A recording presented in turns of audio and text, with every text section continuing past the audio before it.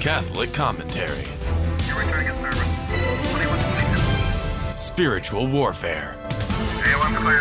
Stay ready so you don't have to get ready. Jesus 911. Jesus 911, Virtual Most Powerful Radio. Ruben Nava, one-man car today on Soul Patrol. The dynamic duel is not today. It's going to be, Jesse's out doing some apostolic work out in Phoenix. You know what's coming up there in the next couple of weeks that he's been talking about. So he's doing some apostolic work out there. And boy, if are you guys fired up from this weekend? If you're not, man, you need a transfusion. Man, what a powerful conference that the Spiritual Warfare Conference was. Man, both Father Chad Ripperger and Kyle Clement knocked it out of the park. Just so deep in their theology and in the field of demonology and deliverance ministry.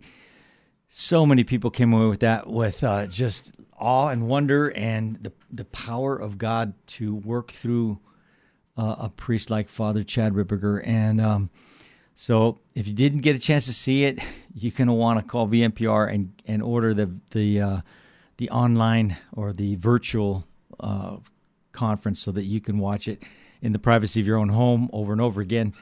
And good stuff, really good stuff. And I was so glad to have met so many of you. You came up to me and say you're listening to the radio show, you're fans of the show, and it's just so good, so awesome to know that there's so many of you are in the fight with us, that you guys got our back, you guys on Team Jesus, and because I'm nobody special. I'm the only reason I'm here is because I said yes to God. I said, Lord, your servant's listening. What will you have me do? And next thing you know, I wasn't. That was the furthest thing from my mind is beyond the radio, but here I am, and.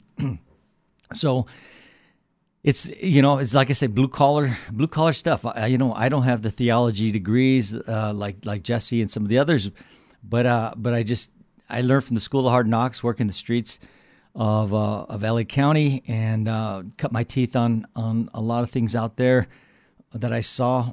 It also it prepared me for my heart to be changed because of what I saw, because of you see the atrocities, you see the viciousness and the savagery of some people, how they can inflict some of those things on others and on another human being. And it wears on you. And without a deep faith in Jesus Christ, you could go into some dark places. And, our profession has one of the highest suicide rates of all. It's like right up there with the firemen. So anyway, I did meet a lot of police and firemen this weekend. It was great to see you guys. Great to know that you're out there in uniform with a deep faith and love of Jesus Christ and His church, His bride, the Catholic Church.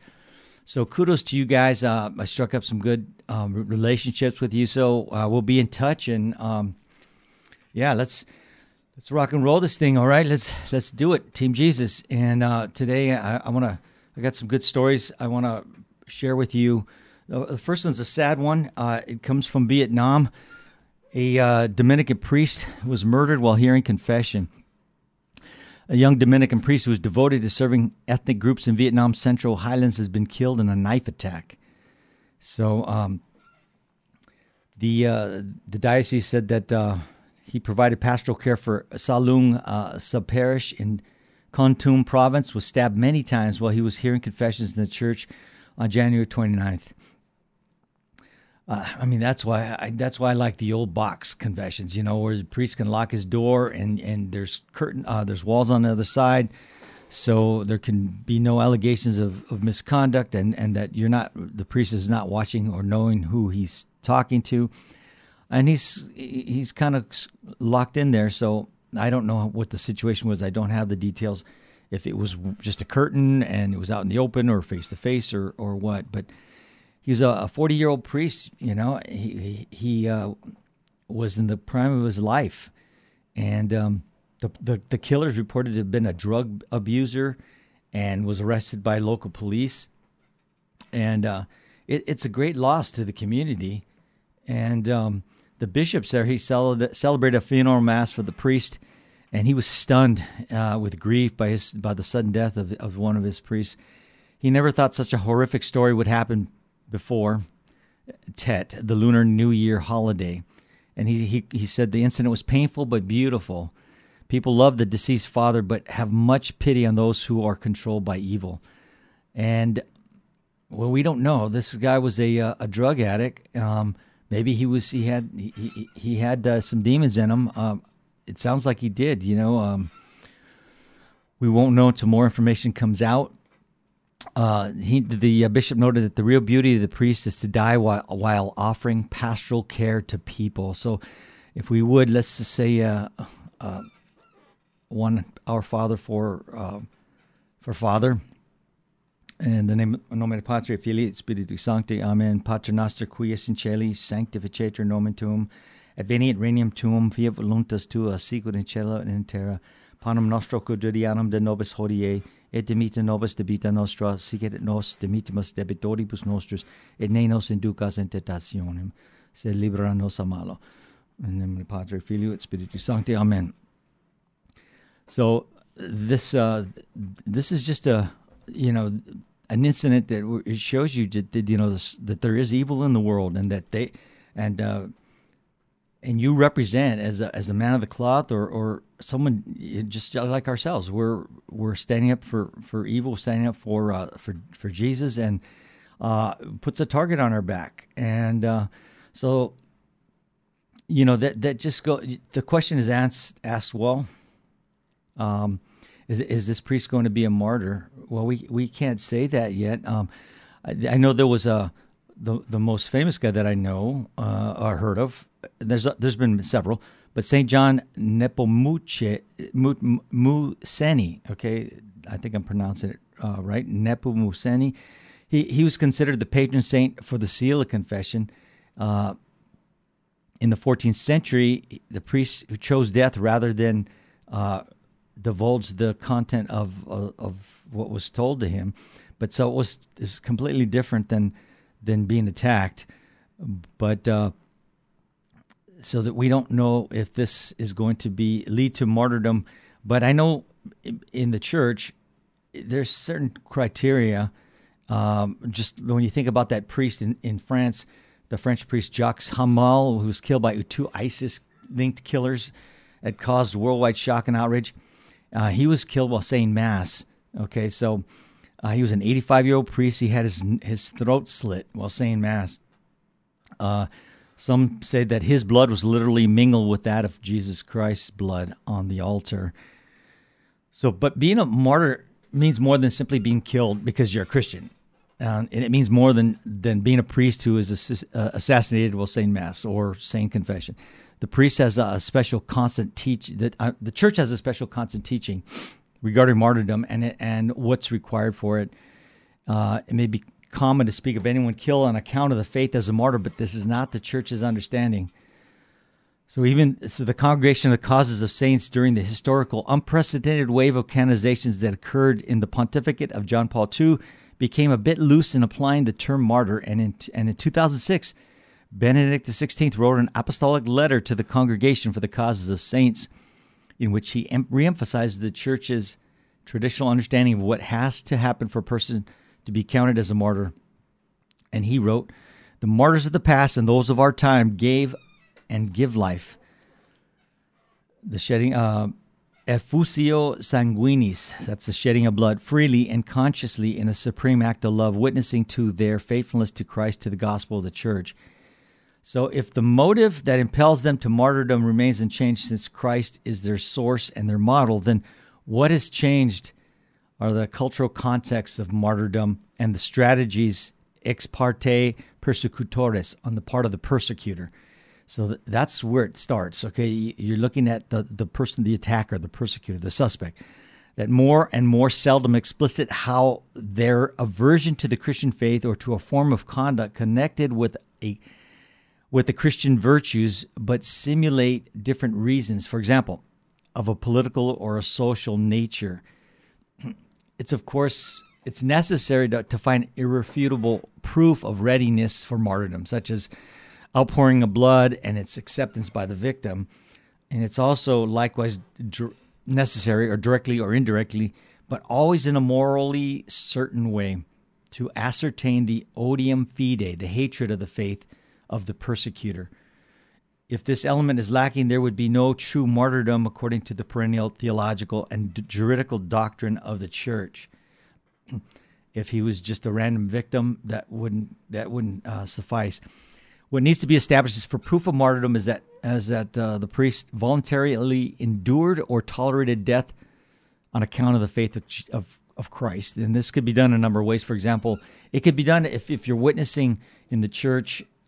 If witnesses in the church gave statements saying that, in the Father Hamel's case, he faced death, saying, "I accept my death at your hands for the love of Jesus Christ," or just telling the killers, "I forgive you." Even apart from such statements, his acceptance of his death for the faith could be established if he knew that his parish was likely to be targeted by terrorists, and he went about his priestly duties anyway, braving the consequences in order to serve others spiritually. So, however, such proofs have not yet been offered, at least in the accounts of the event. So we'll wait and hear and see. We pray for the fathers, the priests anyway, and leave it in God's hands, and pray for the persecutor, that his heart may be changed. We'll be right back. We are going to talk about a priest in Canada who's at the Chuck rally. We'll be right back. Don't change that dial.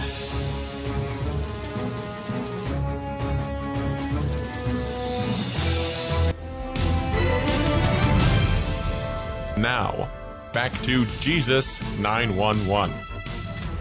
If this call is not an emergency, dial 888-526-2151. Jesus 911, we're back. Round 2. Now, we're going to be talking about a Canadian priest. He calls on the clergy to join the Freedom Convoy and says the church has let us down. We've been saying that for a while now. And in Canada, if you don't know, man, their Prime Minister Trudeau is like another Gavin Newsom out here in California. He's horrible. He's got he's locking down the whole country. These truckers have decided to just go to the Parliament, and thousands of truckers have gone there and are demanding that the mandates stop. The vaccine mandates, they have to stop. And so this is Father Anthony Hannon. He sent a message of support to the Freedom Convoy, urging Catholic priests near Ottawa to help, and saying that the Catholic Church has let us down over COVID mandates. Father made this comments in a short video released as the Freedom Convoy was nearing Ottawa to protest the COVID-19 injection mandates and demonstrate for freedom. Okay, so this is all because of Trudeau's Liberal government, and they're wanting him to resign, or the COVID mandates to be lifted. But Father Hannon urged Canadians not to wait for such an eventuality. We just need everyone to stop complying so it's unenforceable. And I've got a caller on the line. He's a dear friend of the church, dear friend of the church. That's correct, but of the show, and a dear friend of mine. He was working this weekend with us on the security detail at the conference, and we were talking about this incident, and I wanted to get his perspective on it. We've got Hector Plasencia on the line with us. Hector, you there? Yeah. Hey, Ruben, how's it going? Very good, man. Thank you so much for your help this weekend, and just your witness to Christ's love and what he can do in someone's life. And I have tremendous respect for you, for the knowledge of your faith and the practice of your faith, your devotions and whatnot. So you're a force to be reckoned with, Hector. And so I value your perspective on this. What was your take on this article when you saw it, Hector?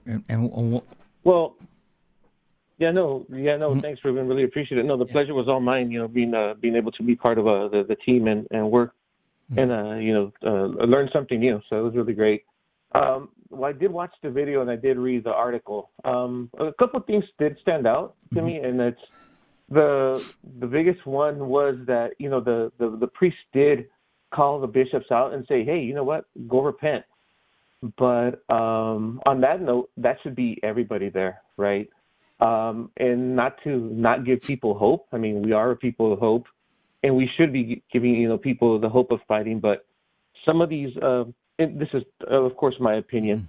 In my opinion, ever since all the rallies that led up to the previous presidential elections and the previous recalls and all that stuff, I just started noticing a pattern. Right, there's a lot of people that they're patriotic, they're willing to fight and die for their land, but are we really willing to fight and die for our God? And I think a lot of the Catholics that do go out and support that, we should be praying our rosaries, going to church and keeping up with the sacrament of confession and receiving the Eucharist as much as possible. But we have to start influencing others to do the same, because as Scripture says, God does not listen to the prayers of the wicked. And I'm not saying that everybody out there is wicked. I'm pretty sure there's a lot of well-intentioned people out there. There's a lot of people out there, standing out, braving the cold and stuff. But imagine if you could do that in a state of grace, right? And as we know, right. Like I said, there's a lot of well-intentioned people. A lot of them probably being Protestants, but as the church says, extra ecclesia nullum salus, right? So you have to be within the church for your work to be meritorious.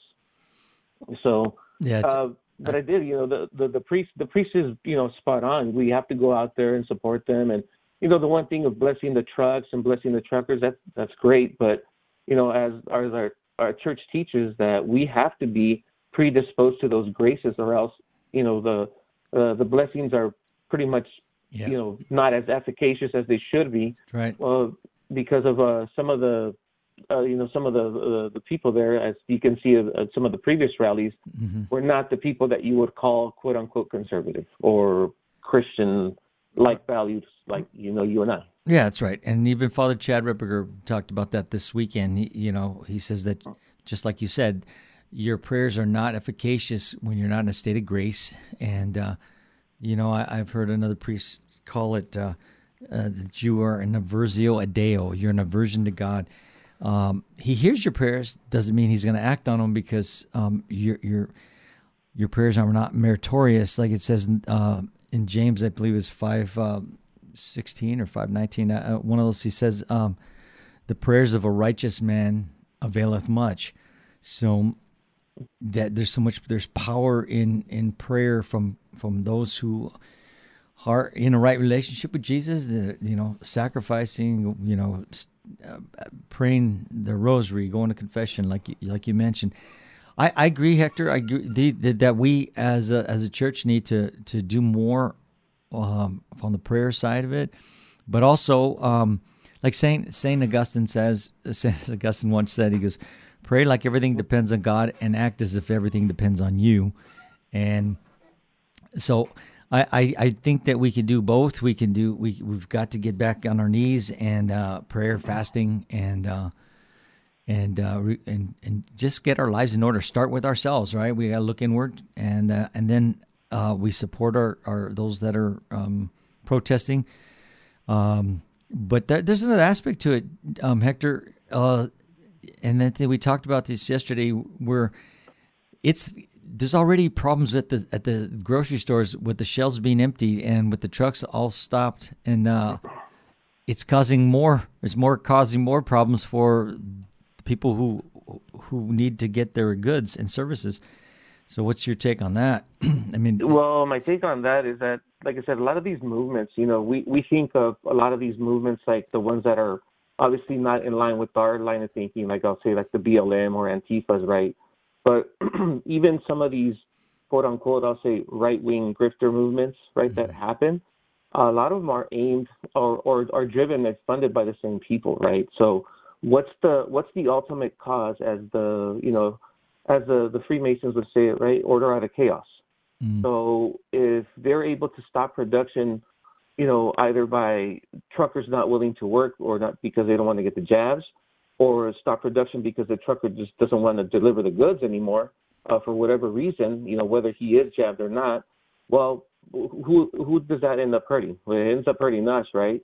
I mean, we saw that last year with the Port of Long Beach, where a lot of the goods were being held there for months, or I think even going on a year, in some cases, depending on what the product was. Yeah. But now look at the inflation that we're suffering, right?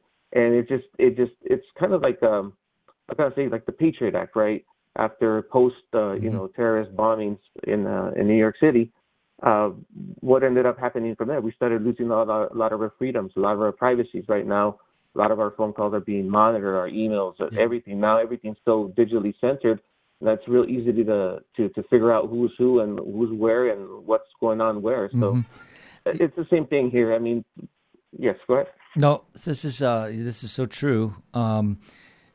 What was interesting is that it's in Canada. They've got like 80% of people are vaccinated, and there's and Trudeau, the Prime Minister, was trying to call them out as right wing, supremacists and but it's interesting is that there's a good number of Sikhs that represent this industry. There's people that have come over from India and migrated there, and I think that it estimates of 150,000 to 200,000 personnel make up this industry that are Sikhs. So his idea that this is all driven by white supremacy and racism and stuff is just completely is off track there. And well, I mean, yeah. Go ahead.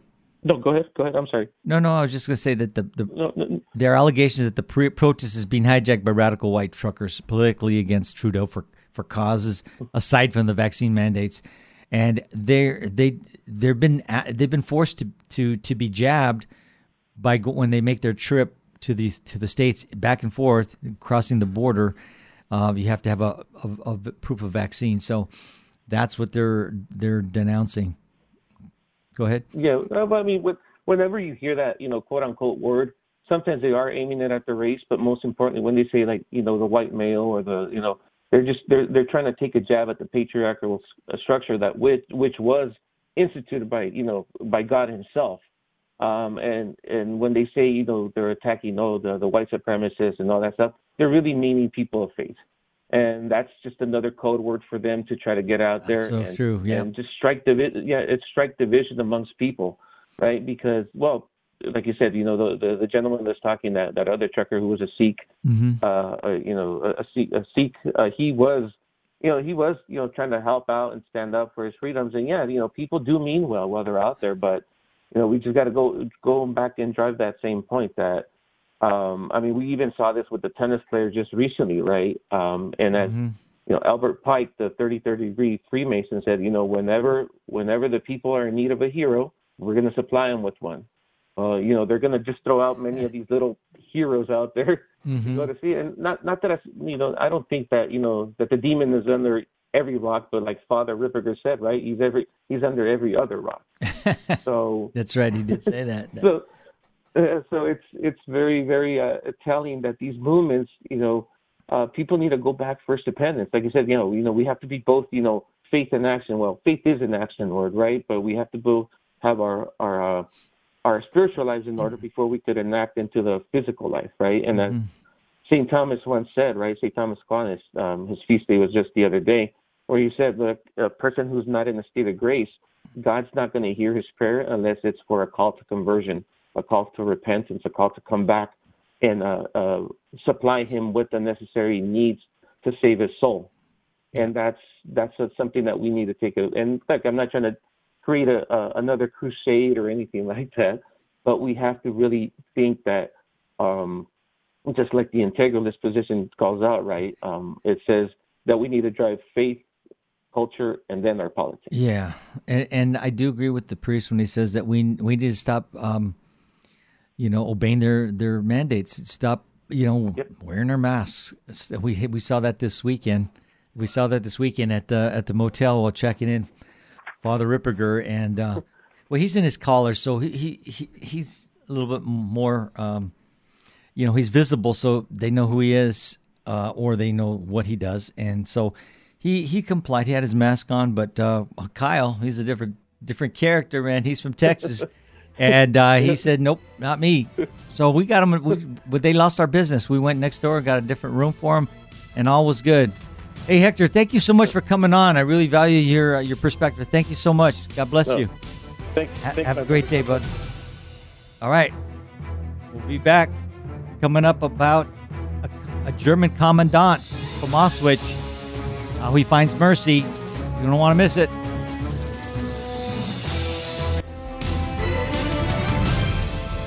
Now, back to Jesus 911. If this call is not an emergency, dial 888-526-2151. Jesus 911. Ruben Nava here, one-man car. Jesse is out of doing some apostolic work, so we'll see him tomorrow. And just going into another story of a commandant of Auschwitz. He found God's mercy. What I want to say is that, fear has two meanings: face everything and rise, or face everything and run, or forget everything and run, or face everything and rise. And as Catholic Christians, we have to rise. We have to face everything and rise.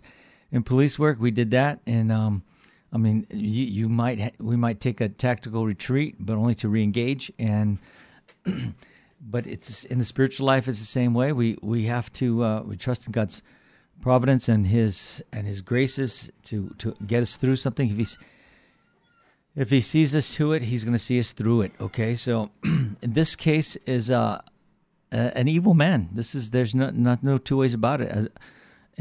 There was a Polish nun that calls him an animal. Like his name was Rudolf Höss, and this is a story of mercy. And those who survived Auschwitz, the article says that called the man in charge an animal. Rudolf Höss presided over the extermination of some 2.5 million prisoners in the 3 years he was commandant of the Auschwitz-Birkenau concentration camp. Another 500,000 died there from disease and starvation. A year after his tenure came to an end, he returned to oversee the execution of 400,000 Hungarian Jews. And yet, even an animal such as he was not beyond the reach of God's mercy. So the lecture, this was from a lecture that some nuns gave. It was a part of a parish's observance of the Jubilee Year of Mercy, declared by Pope Francis. Sister Gaudia and Sister Emanuela, members of the Congregation of the Sisters of Our Lady of Mercy, the congregation in which Sister Faustina Kowalska belonged, they were doing some touring and giving some talks on mercy, and they mentioned this story. So this is something that happened 70 years ago, and this was in Krakow, and all of Poland was a very different place than it is today. I think Poland right now, as we've mentioned in the past, it's probably the most Catholic country out there. And this Sister Gaudia, she spoke of Auschwitz, one of the Nazis' deadliest camps. It with its extensive use of gas chambers and medical experiments, it set right in the heart of her country. She said 1 in 6 Jews killed in the Holocaust died there. But the camp was not only for Jews, right? Catholics such as Saints Maximilian Kolbe and Benedicta of the Cross, Edith Stein, she's a convert from Judaism, were there as well.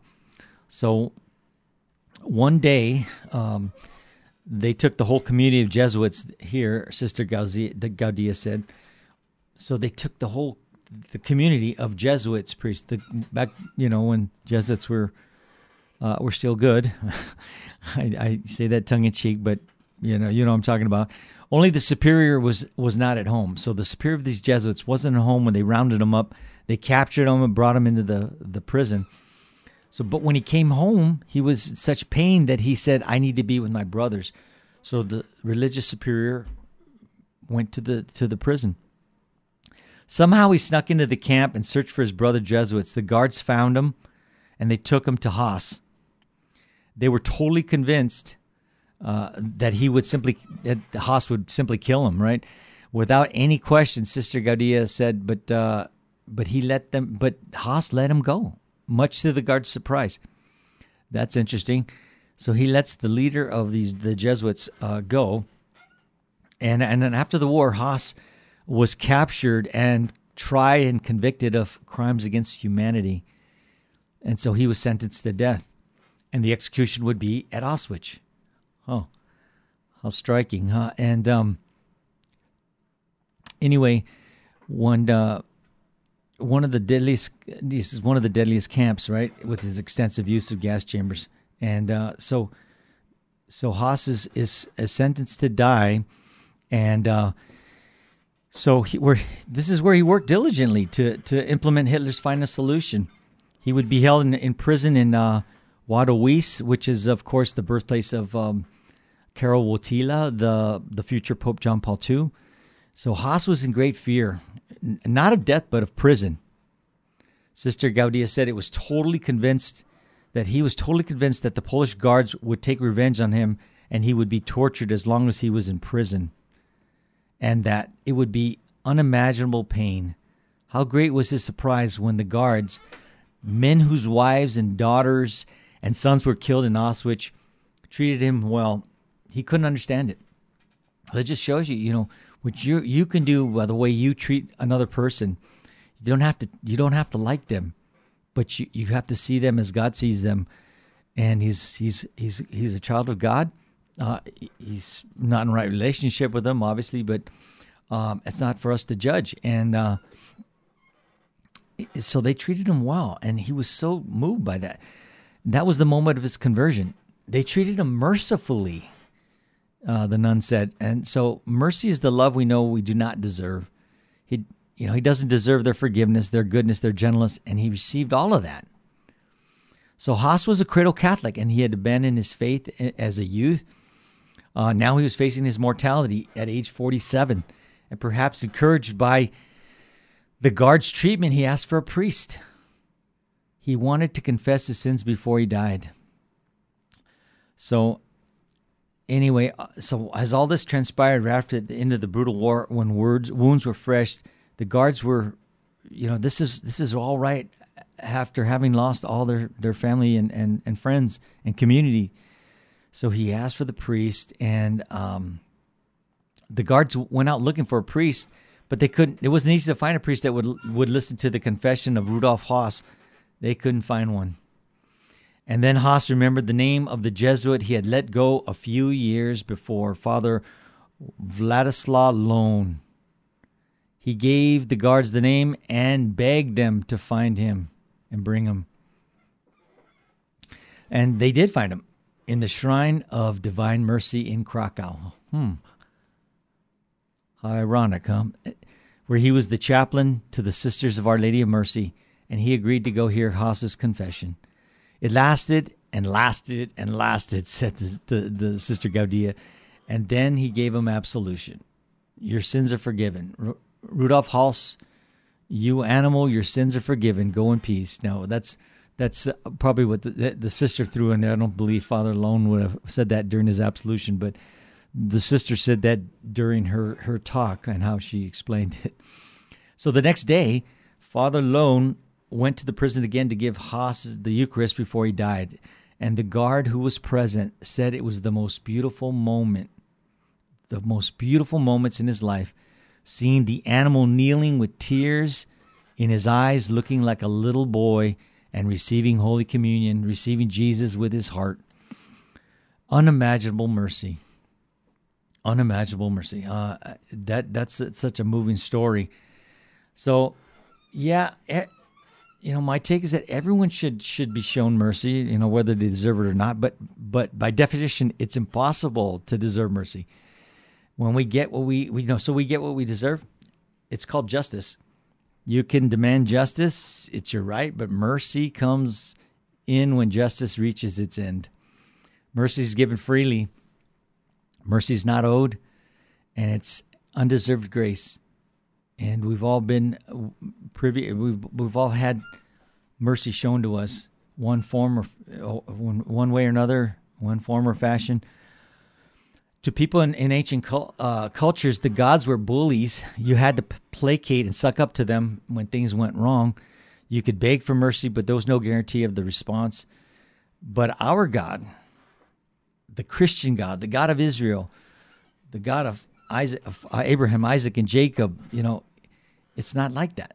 It's not like that at all. He didn't just bend down and show mercy when he felt like it. He showed mercy to be mercy in his essence. Mercy infuses and motivates everything God does. It's in his nature. No matter what, he is mercy. And we talked about he's also justice, but he is mercy. And there's a passage in Luke 7:6 where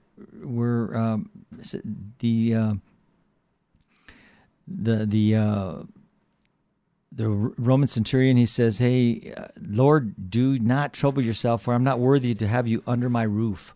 Right? We say that at Mass. Domine non sum dignus, ut intrestum tecum meum setanta de verbo et sanabiter anima mea. Lord, I'm not worthy to you come under my roof. Say but the word, my soul shall be healed. So those words are spoken by a wealthy Roman centurion. His servant was ill, and messengers were sent to Jesus to ask that he come and heal the servant. The centurion was deeply sensitive of his unworthiness before Jesus.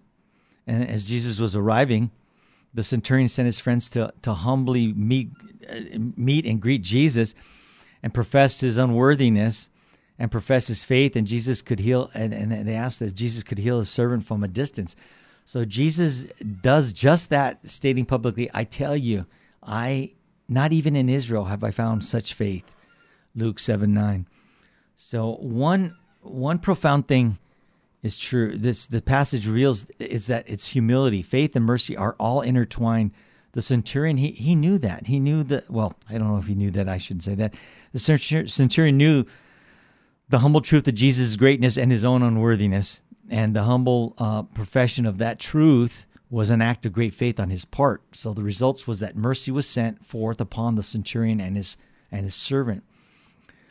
So the example set for us is a powerful one. You think about it. Too often in our life of prayer, we pray as if we have a right to God's grace. That's a mistake. That's a profound mistake. We must seek to follow the centurion's example by understanding that we do not have a right to anything from our Lord. This humble acknowledgement is necessary, and it's the necessary foundation for the reception of the abundant mercy of God. Mercy is a gift, not a right.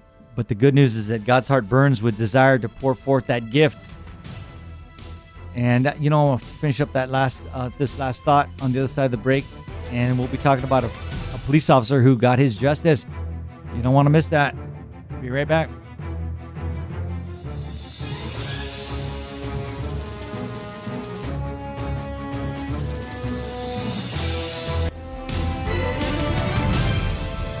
Now, back to Jesus 911. If this call is not an emergency, dial 888-526-2151. Jesus 911. If you stay ready, you don't have to get ready. And just finishing up on this thought of mercy, that those are inspiring words from the centurion. Lord, I am not worthy. Domine nos sum dignus. Say them over and over again and allow them to become that foundation of your relationship with our Lord. And in this is humility. You'll be richly blessed. Lord, I'm not worthy. You should come to me. I'm not worthy of the precious gift of Holy Communion, of your mercy in my life. Please, Lord, help me to continually see that all you give is a gift of your unlimited mercy. No, I thank you, dear Lord Jesus. I trust in you. And if we pray like that, you're going to have some powerful prayers, and God is definitely working in your life. So, that's we can all learn a lot from that story of Rudolf Haas, and that God's never done with you. You're not. It's not done until that the general judgment or the final judgment when you meet Jesus and he tells you, he gives you your sentence, right? So anyway, I'm going to switch gears and give you a positive story. But that was positive too. But this is on a natural level. This is really positive here. I didn't hear this in the news. I don't know. A friend of mine sent this to me, and I'll tell you, I was pretty happy about this. Because a lot of us, we work in the pro-life movement, right? We we go and we pray for abortion clinics, and we try to, with our prayers, help change the hearts and the minds of some of these people that are coming in there to kill their babies. And there was one such officer in different part of the country he was at. He was, I believe it was Louisville, if I'm not mistaken, but yeah, it was Louisville, Kentucky. He was a pro-life police officer, and he received his justice after being wrongly suspended from his job. What did he do? Well, while off duty, Officer Matthew Schrenger was praying outside of a women's surgical center in the city of Louisville, Kentucky. The staff claimed he was The staff claimed that he was intimidating people by wearing his uniform and gun. So I just want to say something for those, for out here on the West Coast. We're all trained that when we go home, our uniforms go off. We don and doff them when we come in and we go home. But I know in other parts of the country it's not so. I have family as Arkansas Little Rock PD, and they wear their uniforms home, and they're driving in their personal cars, and it's just the strangest things. I'm like, aren't you worried that someone's gonna know who you are and take a pot shot at you? And it's just a different animal. We're all covert when we go home, and we don't tell our neighbors what we do. And but in the picture, in the video that was showed in this article, and if you want to get the article, you can go to our show page and read it for yourself and see the video. Officer Schrenger, he was on his way to work, so it was a white car. I was going to say black and white, but it looked like it was an all-white police car. So perhaps he had a job where he could take his car home, and he was on his way to work. And so that after filing a lawsuit, the city of Louisville has to pay him $75,000 because they terminated him. And the city was accused of violating the police officer's constitutional and civil rights. On his way to work, he would stop outside the facility to meet his dad and pray. Isn't that awesome? He's going to meet with his dad and pray for this, for the hearts and the minds of these young women coming in there to be changed, and that they may have mercy on their baby and open their heart up to Jesus. So he's praying there in uniform, and he was also seen holding a sign that said, "Pray to end abortion." Ooh, that's a major violation, Can you imagine? But he was in uniform, off duty, and he stopped to pray. And the Thomas More Society defended him. They said the city's quick offer, they made a quick offer to him of the $75,000, implies that the city knows it committed a significant and inexcusable violation of a loyal officer's constitutional rights. The treatment of Officer Schrenger was particularly galling, considering that other Louisville police officers previously had marched while on duty and in uniform in political protests that apparently were approved by the police department. Senior counsel Matt Heffron with Thomas More Society said Schrenger was treated very differently than others who had undeniably engaged in true political protest and activism while participating in LGBT and Black Lives Matter demonstrations. Wow.